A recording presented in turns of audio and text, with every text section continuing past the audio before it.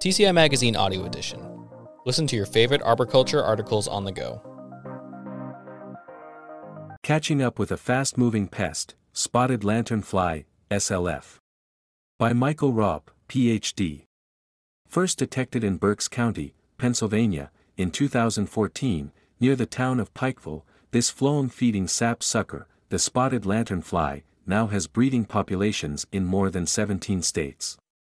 These include Connecticut, Delaware, Illinois, Indiana, Kentucky, Maryland, Massachusetts, Michigan, New Jersey, New York, North Carolina, Ohio, Pennsylvania, Rhode Island, Tennessee, Virginia and West Virginia, as well as the District of Columbia, with isolated detections in several other states.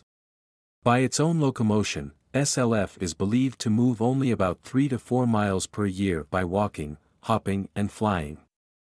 Last year, with the detection of an established population in Davidson County, Tennessee, these noisome rascals had traveled some 660 miles from their first detection site in Berks County. At the natural, expected rate of 4 miles per year, this feat should have taken about 165 years. They spanned the distance in a mere 9 years, moving roughly 73 miles per year. How did SLF spread so far and so quickly? A constellation of several biological attributes, abetted by humans, contribute to SLF's remarkable ability to spread in the eastern United States. Two of these factors lie in the core biology of SLF and in our highly developed and efficient transportation systems. Two elements of biology predispose SLF to rapid dispersal with human support. For those not familiar with the biology of the pest, its life cycle consists of eggs that overwinter and hatch in spring into nymphs that suck phloem sap from more than 100 known host plants. Hatchlings molt 3 more times as they grow, and before the fourth instar nymph sheds its exoskeleton and becomes an adult. After several months of sucking phloem sap from many species of forest and ornamental trees, females mate and deposit egg masses. This is when biology becomes a problem. While many plant pests deposit eggs on a single or limited number of host plant species, SLF lay eggs on a wide variety of trees.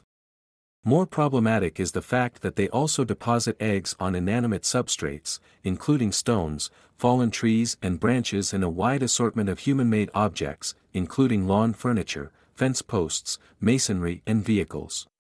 This proclivity provides opportunities for human-assisted transport, such as cars, trucks and recreational vehicles laden with eggs, to move around the nation, or for vehicles to transport objects housing lanternfly eggs or nymphs and adults to distant destinations. Further complicating the human-assisted transport is the fact that egg masses of spotted lanternfly are rather cryptic. After depositing 30 to 60 eggs in parallel rows, the female applies a layer of whitish putty-like material to the eggs. As egg masses age and weather, they turn brown and readily blend in with the color and texture of bark on many species of trees. When deposited on stones or masonry products, egg masses can easily be overlooked as mud or debris. This inherent camouflage is thought to be part of the reason spotted lanternfly was not detected as it entered North America with stone products shipped from abroad. Geography and transportation corridors play a key role in the rapid spread of SLF in the eastern United States. A distribution map of SLF in 2019, 5 years after its detection in Pennsylvania, showed a fairly uniform cluster centered around Berks County, with an outlying infestation in northern Virginia, site of a second infestation. Eastern Pennsylvania and western New Jersey are laced with major railway lines and interstate highways running north and south, east and west. These connect large seaboard ports in New Jersey and Pennsylvania to outlying warehouses and distribution centers inland. The current SLF distribution map, from November of 2023, clearly shows an expanding, descending tongue of infested counties in western Virginia that tracks the route of Interstate Highway 81 from the generally infested area further north. An additional piece of the puzzle that factors into the movement of SLF is its intimate association with yet another invasive species, Ailanthus altissima, tree of heaven, TOH. TOH is recognized as one of the key hosts for supporting the growth and development of SLF. During the critical period of egg development, female SLF aggregate by the hundreds on TOH to feed and produce eggs. Immortalized by Betty Smith as the tree that grows in Brooklyn, TOH is renowned for its ability to thrive in poor soils and highly disturbed locations. These include rights-of-way that accompany highways and railways, as well as minimally managed landscapes that sometimes accompany warehouses and distribution centers. Proximity of TOH to transportation corridors likely contributes to the rapid spread of SLF. What are the chances SLF will continue to spread? Excepting some form of divine intervention, SLF has likely become an unwanted but permanent resident in the U.S. During the early stages of the lanternfly onslaught, more than 1 million lanternflies had been killed by volunteers in Berks and surrounding counties in Pennsylvania. Despite these Herculean efforts, in the intervening years, SLF has spread and established breeding populations in 17 states and has moved more than 600 miles from its point of first detection.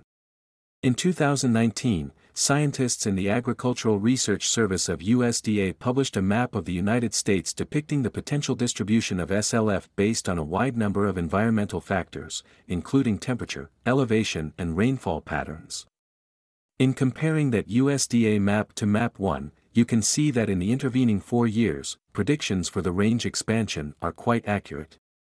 One surprising trend is that several regions rated as medium and low risk in 2019 now support breeding populations of SLF in 2024. Perhaps the most disturbing prediction identifies several areas of high climatic suitability in wine-growing regions of California, Oregon, and Washington. To date, the largest economic crop losses to SLF have occurred in vineyards. What have we learned about damage caused by SLF? Shortly after the detection of SLF in the U.S., concern arose that this invader would become a major economic pest of fruit crops and trees growing in forests and managed landscapes. An economic report in 2020 projected that if SLF became widespread in Pennsylvania, it could result in crop and tree losses of more than $300 billion annually, with an accompanying loss of nearly 3,000 jobs. Without a doubt, grape growers have experienced the greatest crop losses to date, where the direct injury of SLF feeding has killed grapevines. In a recent myth-busting article, Professor Kelly Hoover reported that SLF rarely kills trees with the exception of TOH. However, a separate report notes that black walnut saplings may be killed by SLF. To my way of thinking, killing grapes represents a major problem, but killing invasive TOH might not be such a bad thing, just saying. Professor Hoover's recent studies did find that prolonged feeding by SLF confined for several years on silver maples, weeping willows, river birches, and TOH resulted in reduced diameter growth, lower below-ground starch reserves and reduced nutrient content in leaves. These effects were density-dependent, with reductions greatest at higher densities of SLF. However, because SLF in the wild readily moves from tree to tree during the growing season and its numbers change greatly from year to year, its negative impact on an individual tree in the forest or landscape would be less than that observed in this study. My direct observations and discussions with arborists of problems caused by SLF in managed landscapes hinge on 3 types of indirect injury resulting from an infestation. First and foremost is the concern clients express when they discover vast numbers of large, conspicuous, mobile insects on their trees, hardscapes and homes. Most people want them gone. Second, spotted lanternflies produce prodigious amounts of honeydew as they feed, especially as laden star nymphs and adults. Honeydew rains down on vegetation below and provides the substrate for the growth of black sooty mold fungus, which wrecks the appearance of underlying plants and fouls patios, lawn furniture, and slow-moving people. Moreover, because sooty mold coats leaves, photosynthetic capacity in growth of fouled plants is reduced. Third, as the name implies, honeydew excreted by SLF provides a rich source of carbohydrates for many insects. Colonies of social insects that sting, including paper wasps, hornets, and yellow jackets, reach their seasonal zenith in late summer and autumn, coincident with vast amounts of honeydew produced by SLF. The resulting visitation of hordes of stinging insects to trees infested with SLF creates a health risk to homeowners, children and pets who might be stung. On an SLF-infested property in western Maryland, arborists and this author were attacked and stung by bald-faced hornets and yellow jackets on several occasions while removing trees. To my way of thinking, this is perhaps the greatest risk posed by SLF, so be careful when working on SLF-infested properties. What advances have been made using insecticides to manage SLF? Early in the establishment of SLF, mechanical control tactics such as squashing nymphs and adults and removing and destroying egg masses on trees were recommended for reducing populations in residential areas. Unfortunately, more than 95% of SLF egg masses deposited on trees are beyond the reach of humans standing on the ground, and this tactic is unlikely to reduce SLF abundance from year to year, locally or regionally. Much has been learned about insecticidal control of SLF in recent years. Many contact insecticides, particularly synthetic pyrethroids such as bifenthrin and cyflothrin, provide excellent short-term and residual activity against both nymphs and adults. Carbaryl and natural pyrethrins provide excellent immediate control but poor residual activity for feeding stages. In addition to pyrethrins, which may be labeled for organic food production, OMRI listed, several other OMRI listed active ingredients, including neem oil, horticultural oils, some essential/botanical oils and insecticidal soaps, can provide good immediate control but lack effective residual activity. Not surprisingly, dinotephurin applied as a soil drench, trunk spray or trunk injection provides excellent control of SLF adults. Imidacloprid trunk injections also provide excellent residual activity. Several of the aforementioned insecticides, including the synthetic pyrethroids and dinotephurin, are toxic to bees, and cautions should be used when applying these materials to flowering plants. Early attempts to use contact insecticides to kill eggs using horticultural and botanical oils yielded variable results, with control rates ranging from less than 10% mortality up to 75%. However, studies conducted in 2018 and 2019 by scientists at Penn State found several paraffinic and mineral oils applied to egg masses at a 3% rate provided up to 75% control. One promising advance in insecticidal control employs the use of a naturally occurring fungus, Boveria bachiana, which has been formulated as a contact insecticide. Current research underway has generated encouraging results that this biopesticide may be effective in killing nymphs and adults of SLF. Photo 5. Is any help from Mother Nature on the way? Early in the invasion of SLF in the US, we read things like, as with many other insects arriving to the United States from other parts of the world and finding no established natural enemies here, it has become very invasive. Back then, it seemed there might be no stopping these rascals, but now we know better. In autumn of 2018, in a forested area near Reading, Pennsylvania, a massive die-off of SLF was observed. Molecular analyses of SLF taken at the site of the population collapse revealed that two naturally occurring fungi, Batcoa major and Boveria bachiana, teamed up to put a beatdown on SLF. A recent publication by scientists at Penn State University summarized more than 1,000 observations of acts of predation on various life stages of SLF. Arthropods led the carnage with more than 200 attacks by spiders, 196 attacks by mantids, 177 attacks by wasps, 55 attacks by sucking predators like assassin bugs and another 21 attacks by other arthropods. 20-some families of birds accounted for more than 500 attacks, with ground dwellers like chickens and pheasants leading the way. Death delivered by members of the cardinal, mockingbird, wren and several other bird clans contributed to the total. Mammals, amphibians, fish and non-feathered reptiles also got into the act, accounting for 106 additional observations. In addition to biological control provided gratis by many indigenous predators, a small parasitic wasp imported to kill eggs of gypsy moth is now attacking and killing eggs of SLF. At the time of this writing, scientists at USDA are evaluating parasitic wasps that attack eggs and nymphs of SLF in Asia, with the hope that they can be imported, reared, vetted and safely released in the United States to help reduce SLF populations here. Moving forward with SLF.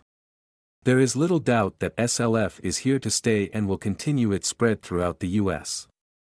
However, greater awareness of what it looks like, how it lives, where it is and how it spreads, coupled with local and regional quarantines, will help to slow the spread.